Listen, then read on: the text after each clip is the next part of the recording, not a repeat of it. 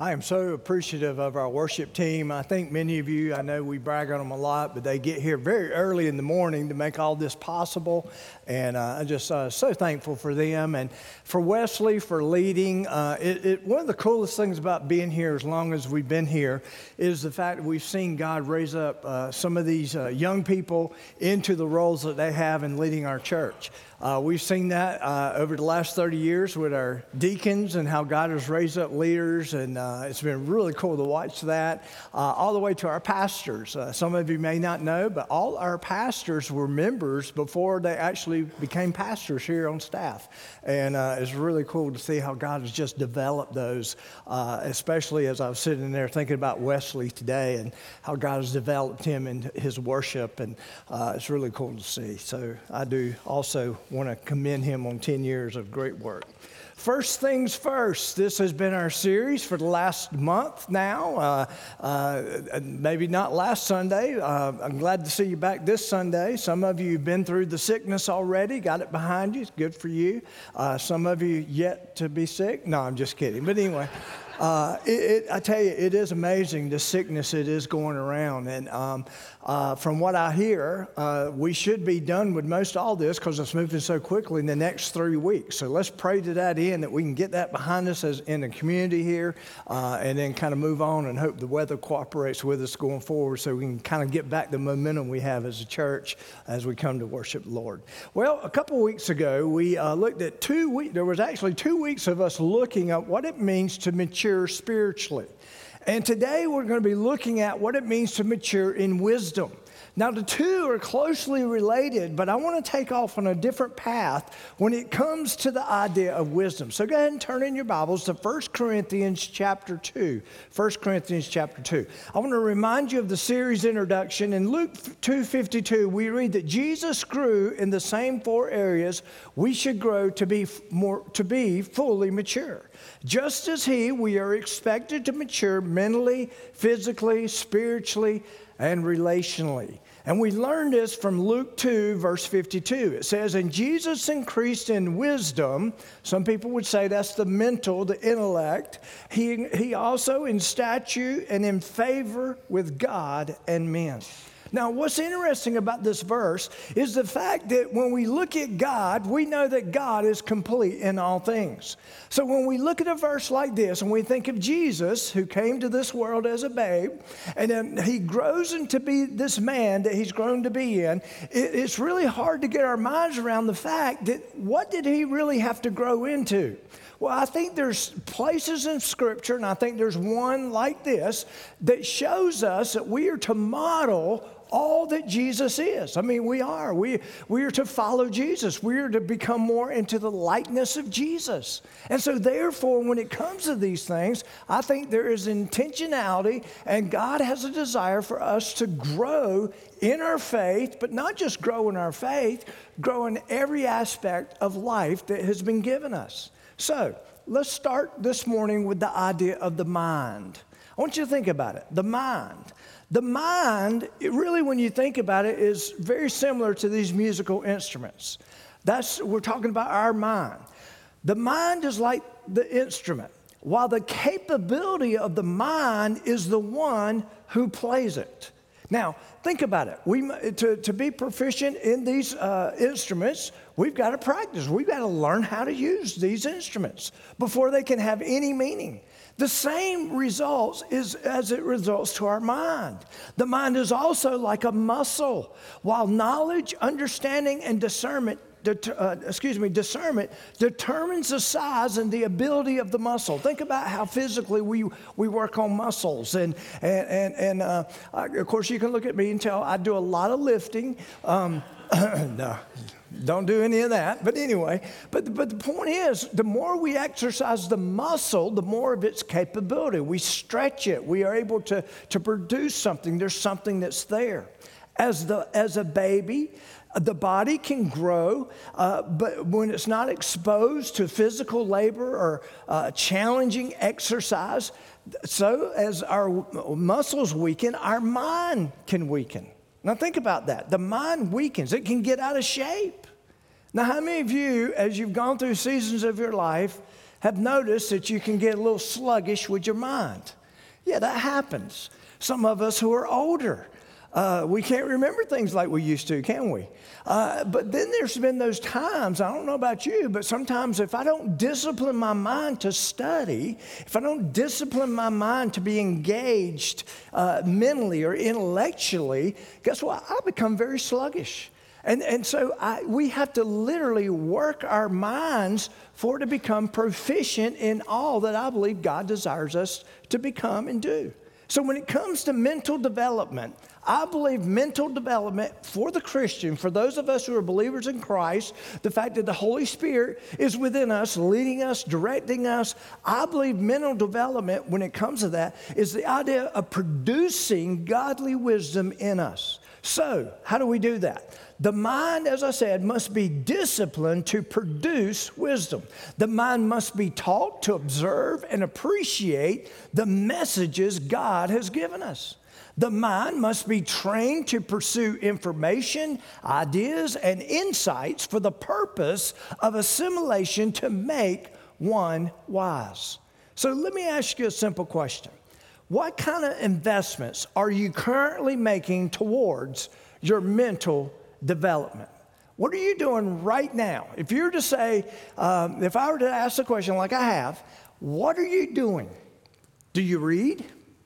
I found this to be amazing. Did you know that men, particularly men, women have a better percentage. Men, 95%, think about this, almost 95% of men will never read another book after their education. Think about that, 95%. Now, women, you do a little bit better. I think that number's in the 70%. But I want you to think about that. And again, we got to understand, how are we challenging ourselves mentally? How are we challenging ourselves intellectually? But more importantly, if these things don't lead to godly wisdom, then we sometimes have an even bigger problem, don't we? And so the point is this: we need to pay attention to our minds. How do we know that? Because the Bible talks all about it. Think about what the Bible says. It says, guard your mind. It says, set your mind on things above. Have the same mind as the Lord. It says, be like-minded or same-minded. It literally says, gird up the loins of your mind. It literally means get your mind ready for action. The Bible says, be mindful of God's words. Renew your mind. Be renewed in the spirit of your mind. Be sober-minded. Whose minds the God of this age has blinded. Don't be double-minded. It talks about the futility of the mind.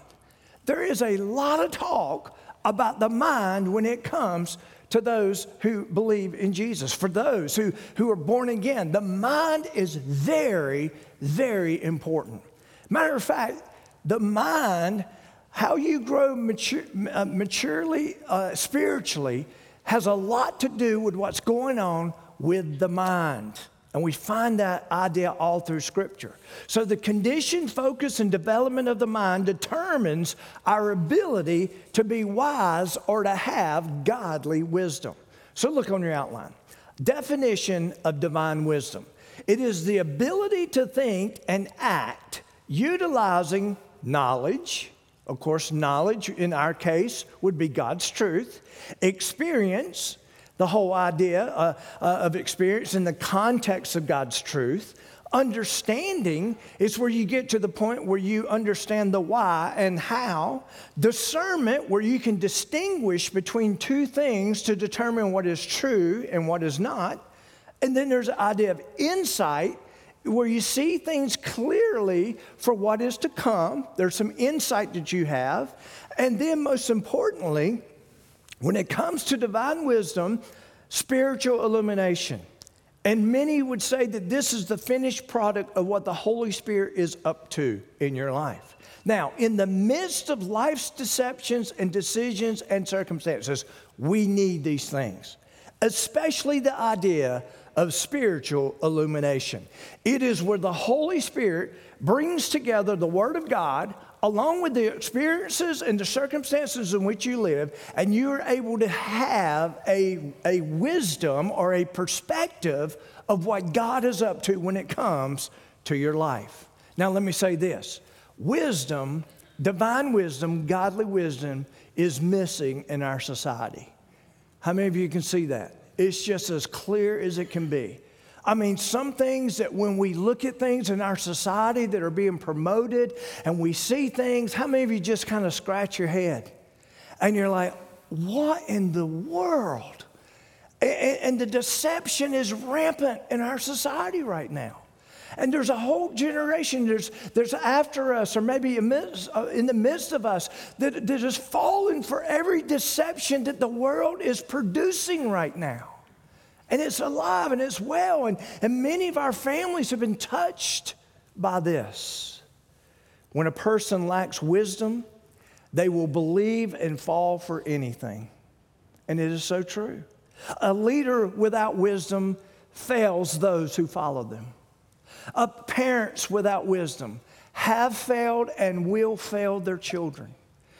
Divine wisdom, godly wisdom is something that is necessary for us to promote the things of God. It's necessary for us not to fall into the deceptions that we see all around us. Now, I want you to think of this. The source and perspective of God's Word, that's the worldview, creates wisdom. When we understand the source of God's truth, that it be the Creator, and Him revealing something to us to build our lives upon, that is the source. And when we begin to look into that and develop the wisdom from that, we develop a perspective that is godly. Now, wisdom, think about it. If you flip the idea, wisdom creates perspective. It's literally a lens to the world. It's us spiritually maturing in such a way that we develop godly wisdom from truth, from the source of God Himself, in which we look at the things that are around us and we have a perspective on it that comes from God. Now, let me ask you this. How many of you remember your life when you had a perspective that was not of God about certain circumstances in your life, and then now that you've matured, you have a perspective about your circumstances that does come from divine wisdom? Isn't it a lot easier to see it through divine wisdom? Isn't there more security in that? Again, think about the world. Deception is everywhere. We're literally trying to navigate ourselves through some of the heaviest deception that I can't imagine the world's ever faced. I mean, think about some of the deception that's out there. It's amazing. Now, so where does all this come from? Look on your outline. We're talking about a wisdom that is revealed. James, the half-brother of Jesus, he wrote the book of James, tells us that wisdom comes from God. He even goes as far to say that if you lack wisdom, what are you to do? Ask God. Ask God for the wisdom. Let Him bring that insight. And then you come to 1 Corinthians chapter 2. Paul is attempting to compare something here. He's comparing human wisdom with divine wisdom. Look at what he says in verse 6. He says, however, or now, we speak wisdom among those who are mature. When he talks about those who are mature, some translations say perfect. Of course, we know that even as we live in this world today, we're not perfect. But what this literally means, the word mature or perfected, literally means complete, lacking nothing. And so when we look at the idea that God has revealed wisdom to us, it is a wisdom, think of this, y'all, that is complete and lacks nothing. It is the final say-so from God Himself. And that's what Paul is setting us up for as it relates to this conversation. So look at verse 6 again. However, we speak wisdom among those who are mature. It is a wisdom that is complete and lacks nothing, yet not the wisdom of this age, not the wisdom of this society, not the wisdom of this world. And then it says, nor the rulers of this age who are coming to nothing. The wisdom of this age, listen, is lacking and it's going to pass away. It's going to come and it's going to go. God's wisdom, however, has always been here. We're going to find that out in just a minute. It's always been here and it will stand forever. It is eternal. And that's why He's trying to get us to see. Verse 7, but we speak the wisdom of God in a mystery. What that literally means, it is foreign to those who do not know God. It is foreign to those in which the Spirit is not directing in their life. It's foreign to them. Therefore, it is a mystery. And then he says the hidden wisdom, think about it, has been shielded from them. The hidden wisdom which God ordained, here it is, before the ages for our glory. Here's what it means. God's wisdom predates human wisdom. God's wisdom, as I said, is eternal. It was here from the beginning, and it'll be here at the end. Okay? So, verse 8, which none of the rulers of this age knew, for had they known, they would have not crucified the Lord of glory. Basically, what he's saying here, they totally missed the greatest thing that's ever happened to mankind. They were so blinded and so deceived, and yet the ones who literally called for his execution were those who were supposedly in the know. How many of you know that? It was the religious, the ones who claimed they worshiped Jehovah God, who had his son crucified.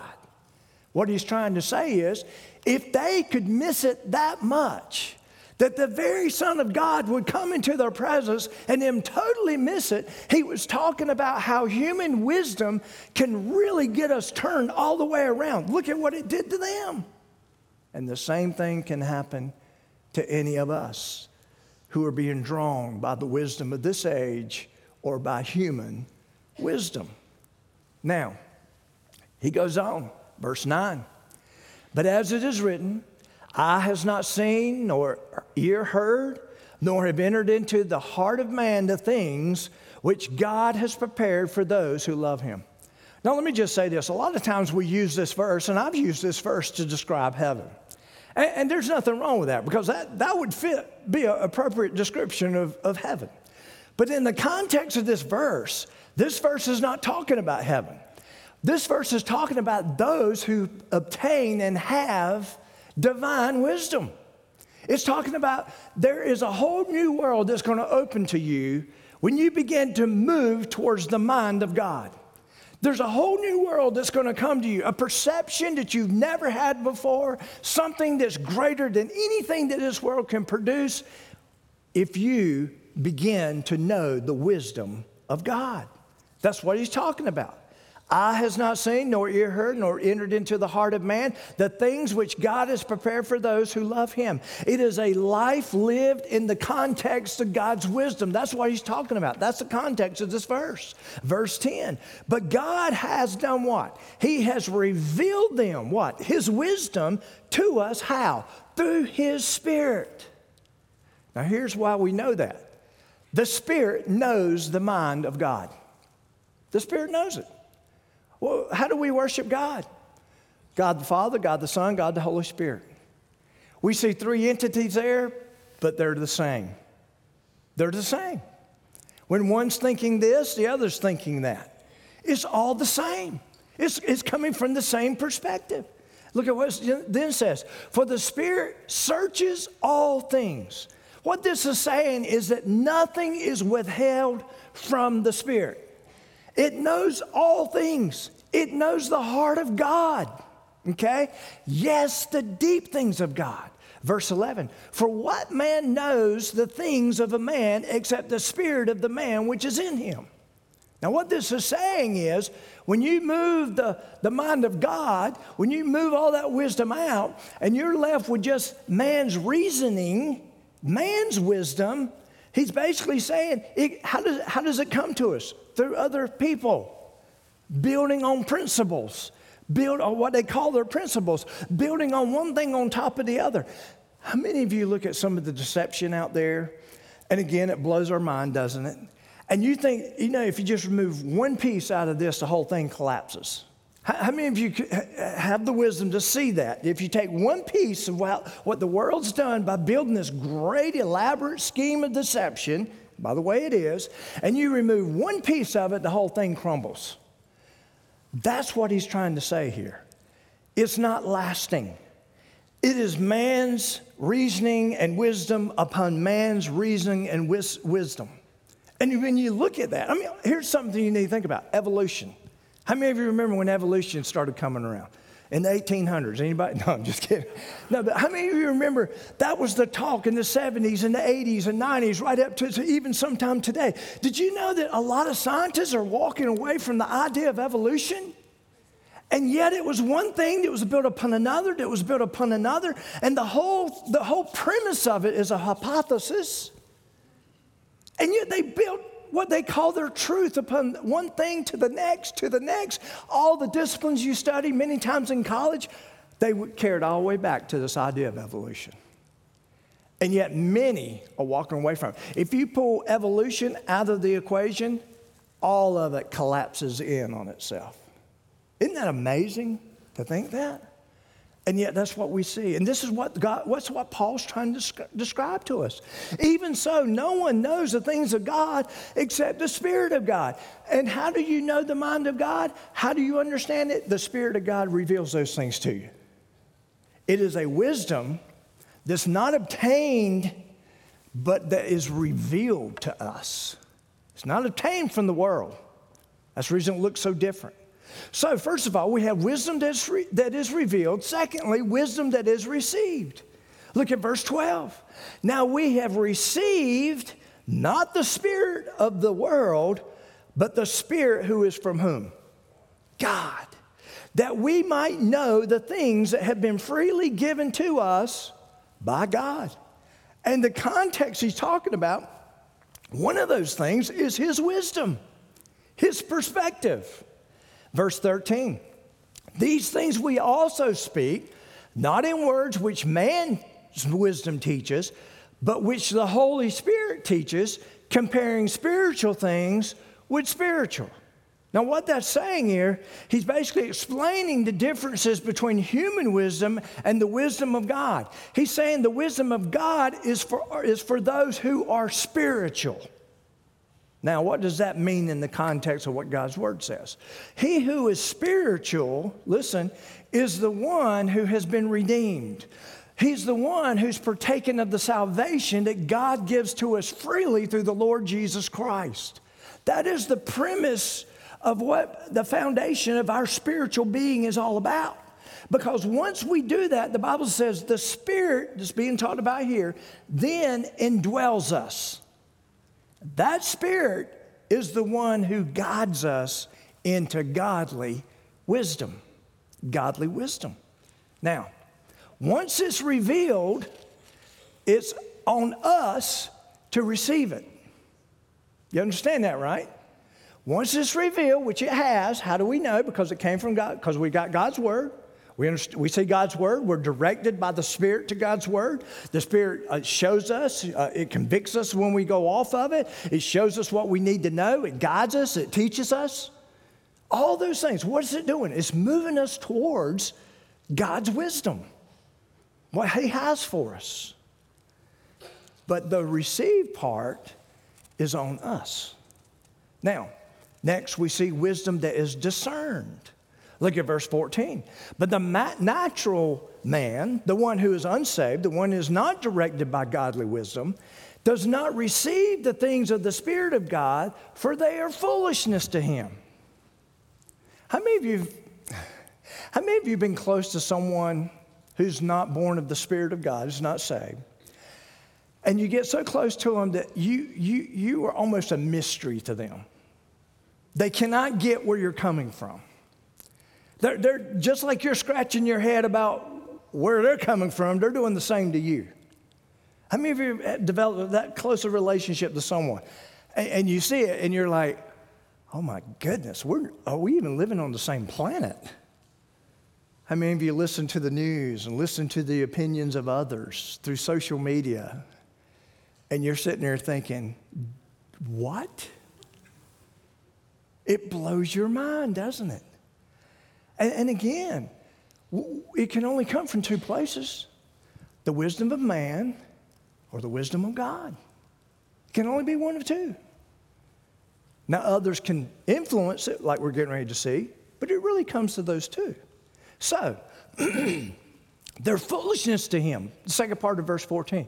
Nor can he know them because they are spiritually discerned. Now, I'm going to say something. I'm going to use hard language. I'm just confessing some things. But how many of you read some things and hear some things or hear some politicians say, and you just kind of walk away saying, idiot?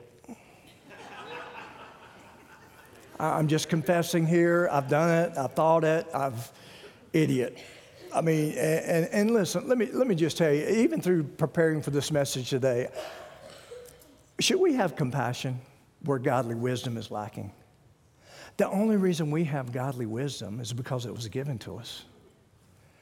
And sometimes when I look at these people and I'm just scratching my head and I'm just like, idiot. I mean, I'll be honest with you, that's what wants to come out. But can they, based on the authority of God's word we just read here, can they help but think that way? No, that is where man's wisdom produces and does. They are a victim of that deception. And some of you are saying, no, they're pretty much idiot. No. It literally says, God's word literally says, they can't comprehend the things of God. They won't come to the same conclusions we're capable of coming to. And it goes on. Again, this is the reason. Listen, this is the reason the world looks at us so strangely. Verse 15, but he who is spiritual judges all things. It literally means this. They see things clearly. They see things beyond what others see. Yet he himself is rightly judged by no one. It literally means when we obtain or we receive the godly wisdom that God wants to bestow upon us, listen, it will always be the right conclusion.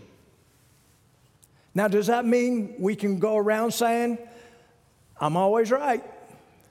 No. No. How many of you have, in your faith walk or journey, there were some things you thought back over here before you were more mature you are today, and you were totally wrong. And you had to literally learn the right way. Because there was a deception in you that you weren't even fully aware that was there. And then once the Holy Spirit revealed that to you, then you're able to say, ugh. Do you know that we'll be doing that till the day we die? Do you realize that? Listen, I kind of hate to admit this. I've been preaching now for about 25 years on a consistent basis. I go back and look at some of these old sermons, and I'm sitting there thinking, oh, my goodness, what in the world? Was there intentionality and all that? No. Listen, the point is we're constantly maturing. We're constantly growing. We will never get to the point where we know it all and have it all, end all.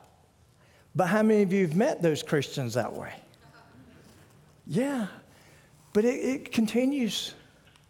It continues, but it's available. Let me just say this. Sometimes we don't discern things properly. How many of you realize that a baby cannot discern?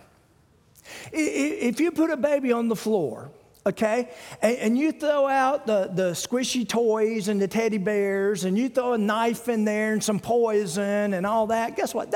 Everything's going in that baby's mouth. They can't discern any differently. And y'all, sometimes that's what baby Christians look like. They're just now leaving that old world, and now they have the Spirit of God living within them. And here's what we need to understand. When the Spirit of God comes to live with us, it's not like a light switch and everything makes sense now. Now, for some people, there is a genuineness to the change, and it's apparent and it's quick. But for most of us, it is a maturing process. It is literally growing in Christ. That's what good discipleship looks like. So life is full of decisions and must require discernment. Now, hold your place here and turn to James chapter 3. Turn to James chapter 3. Hold your place there. We're going to quickly move through this. Now, James tells us that there's two kinds of wisdom in this world, okay? And we've been talking about it. There's man's wisdom and there's God's wisdom. But I want you to look at it a little differently. I want us to look at what was called distorted wisdom, okay? Distorted wisdom had its beginnings in the Garden of Eden. How many of you remember the story? Okay? The enemy, if you think about it, came to Eve And what did he do? He distorted the Word of God, okay? Which created doubt. Now, the enemy created doubt in the mind of Eve about God's Word. Then, before everything started moving real quickly at that point. Once the doubt set in, she started realizing there's some desires that she had. And she desired something that was not of God, something that was not of God's truth or of wisdom. And what did it lead to? Forms of destruction, didn't it? It did. I mean, think about it. That is the origination of where distorted wisdom came from. Now look on your outline. Distorted wisdom opposes truth. In James chapter 3, look at verse 13. Who is wise and understanding among you? Okay? Who are those who are maturing in that? Let him show by good conduct that his works are done in the meekness of what? Wisdom. Godly wisdom. And he's saying it shows up in conduct. It's not just something that's embedded in the mind. It comes forth. It's demonstrated. It's seen, clearly seen. But if you, verse 14, have bitter envy and self-seeking in your hearts, do not boast and lie against the truth. Now, here's what this is kind of saying. He's basically saying, if you who are of godly wisdom or have the opportunity for godly wisdom, why sometimes do you choose to live opposite of that? How many of you have done that one before? We all been there, haven't we? Now, think of this. The Bible says in Proverbs that as a person thinks in their heart, so are they. Okay? This tells us that our problem is where? Inside of us. Okay? How many of you, isn't it easy to attack your spouse? I mean, they're closest to you, right? How many of you sometimes think that if they didn't make you the way you are, you wouldn't be such a bad person? I mean, they've made me this way. They've done. No, they haven't. Where did it come from? It came from you. It's in you. There's something wrong inside. Bitter envy in verse 14 could be translating raging jealousy. It literally means displeasure of the good fortune of others. Self-seeking in verse 14 means selfish ambition. It's the idea that everything's about me. So here's the idea. Jealousy's desire is to demote others, while self-seekers or selfish ambition is there to promote oneself. Both together means to drag someone down while trying to lift yourself up.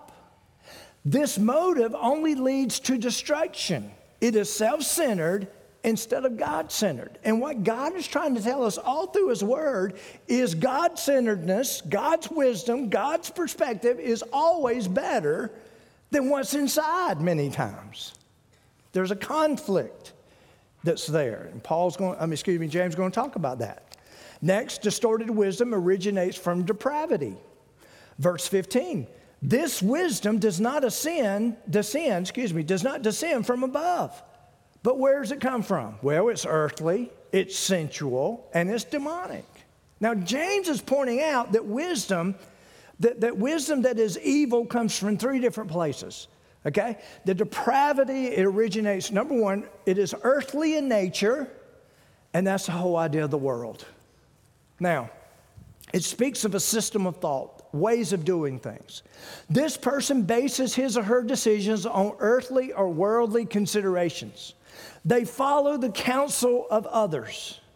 A true follower of Jesus, listen, is to look at his situation, his or her situation, from a heavenly perspective and not an earthly perspective. Now, let me give you an example, and I've used this before.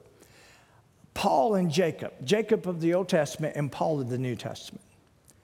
When things happen to Paul, what can we hear him saying? All things work together for good to those who love God. Right? Is that a heavenly perspective? Yeah. It's in God's, it's wisdom. We're going to leave this up to God. God will determine the outcome. He'll put it all together. God's up to something. I can trust him. Jacob, however, every time he turns around, he's got the mentality, All these things are against me. All these things are against me. Now, does that originate from heaven? No, that originates from this world. That originates from the messages that he was hearing. And so all of a sudden, you've got all these different things. They're two completely different messages. Yet Colossians 3:2 says, set your mind, okay, that's where wisdom can be attained or not. Set your mind, your affections, your focus on things above, not on the things of the earth. It's always going to mislead you. All these things are against me. No, it's not. Heavenly perspective says God's up to something. Heavenly perspective says I can trust God. In verse 15, where James uses the word earthly, John, when he writes his letters, uses the word world or worldly. Look at the verse here on the screen, 1 John chapter 2. For all that's in the world, the lust of the flesh, the lust of the eyes, and the pride of life is not of the Father, but of this world. All sin can be encapsulated in these three areas. He's saying it stems from the world. It comes from the world. This alone tells us that wisdom from the world is not godly wisdom or divine wisdom. Next, distorted wisdom originates from depravity. Secondly, it's sensual in nature. It comes from us. It's capable of coming straight out of us. How many of you sometimes realize you're your own worst enemy? Aren't we sometimes? I mean, it can get bad. I mean, sensual wisdom comes from within.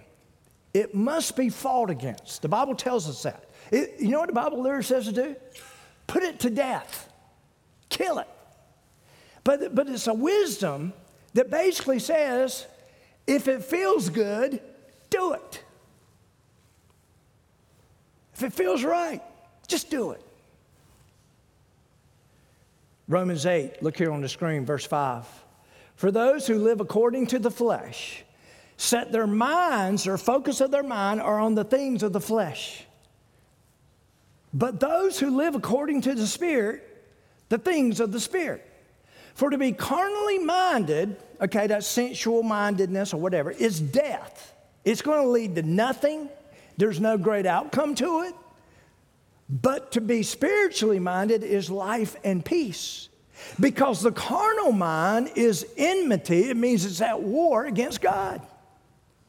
That mind, the feel good, if it feels good, do it type mind, the one that says it's all about me, the one that that's jealous and have selfish ambitions and all that, it literally says it's working against the purposes of God in your life. When we set our minds on the flesh, on the wisdom of the flesh, it always leads us away from God and His desires for us. Based on these verses, listen, we will never find peace, and we will never please God following the wisdom of the flesh. It leads to destruction. Next, there's a third place this originates from. It's demonic in nature. It can come from the enemy himself. So here's the three fronts we're fighting. The world and its system. Okay, it can be deceiving. Our own flesh, okay? But not only that, the enemy. He's setting up structures to bring us down, to cause us to walk away from godly wisdom. So when studying and dealing with the enemy and his forces, we tend to go to two different extremes. Here's what we do with the enemy. Sometimes we underestimate the enemy, okay? And that's where we can become open prey. Adam and Eve underestimated the enemy. They didn't realize just how far he can take them. Don't you agree that one day they woke up and said, oh my goodness, what have we done? They did, okay? Jesus didn't underestimate the enemy. Look at Matthew chapter 4, Mount of Temptations. He's there, the enemy's there. Jesus didn't stand there in his own strength. He didn't bring anything to the conversation with the enemy that came from the world. He didn't bring anything from the conversation that came from within the flesh nature that could have responded to him. Where did it come from? It came from the Word of God. He used the wisdom of God to defeat the enemy. He didn't underestimate him. And then there's times where we overestimate the enemy. We make too much of him. Where we blame everything on him. Anybody ever had someone tell you, well, I'm sorry, I reacted that way. The enemy got the best of me. Well, part of that, could that be partly true? Yeah, but who allowed the enemy, gave him that outlet? We did. We did. Isaiah 26:3 reads this. God will keep you in perfect peace whose mind is stayed, it literally means focused on him. We don't focus on the enemy. We don't give him credit for anything. No, we look to God. His wisdom. That's where peace comes from. Now, in Ephesians 6:10-11, it says this. Finally, my brethren, be strong in the Lord and in the power of his might. Okay? So who are we going to be strong in? In ourselves? No, we'll go down. In the Lord, the power of whose might? Power of his strength. Put on the whole armor of God. There's things that's been given to us that you may be able to stand against the wiles or the schemes of the devil. Now, the word wiles there, or schemes, literally translate the craft of deceit, the art of deceit, the systematic procedural processes of deceit. And we're faced with those all around us.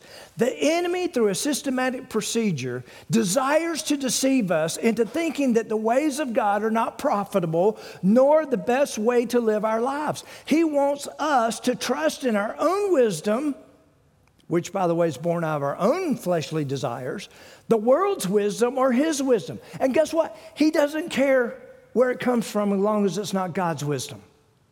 He doesn't care. If you want to be your own worst enemy, he'll let you have at it. Sometimes he'll even sweeten the deal.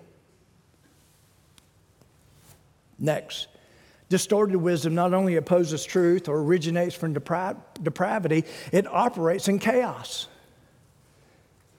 Now, I'm not going to, don't raise your hand because you might incriminate yourself. How many of you at times would describe your life as chaos? Okay, don't. You can look at the person next to you, but don't put it on you, okay? Let me just tell you this. I have found when my life is in chaos is when I'm not under the instruction of God's wisdom, okay? I, many times, bring the chaos. Do you bring the chaos into your own life sometimes? Listen, you may be sitting here today. This is how deceived you may be. And you may think that the reason your life's in chaos is because of everybody else. That's really deceived. But there's times where I look at my life and the drama I'm dealing with, my instability, my fears, my insecurities, all stem from right here. And it creates chaos in my life. How many of you have ever met people and they're dealing with some of the things you never thought you could ever deal with in the way they're dealing with them, and you look at them with such admiration and think, man, if that was going on in my life, I'd be the worst mess ever. And yet they sit there in dignity and in peace and confidence in the Lord. Y'all, that's godly wisdom. That's perspective from on high. That's something that will, and the point is, you don't see chaos in their life, even in the worst of circumstances. For where, look at verse 16, for where envy and self-seeking exists, when it's made all about us, when we're constantly not getting enough because we think we deserve those things that are out there, it leads to confusion. It's unstable. It's insecure. There's a fear of loss that comes with it. There's drama. And every evil thing are there. It produces so much more.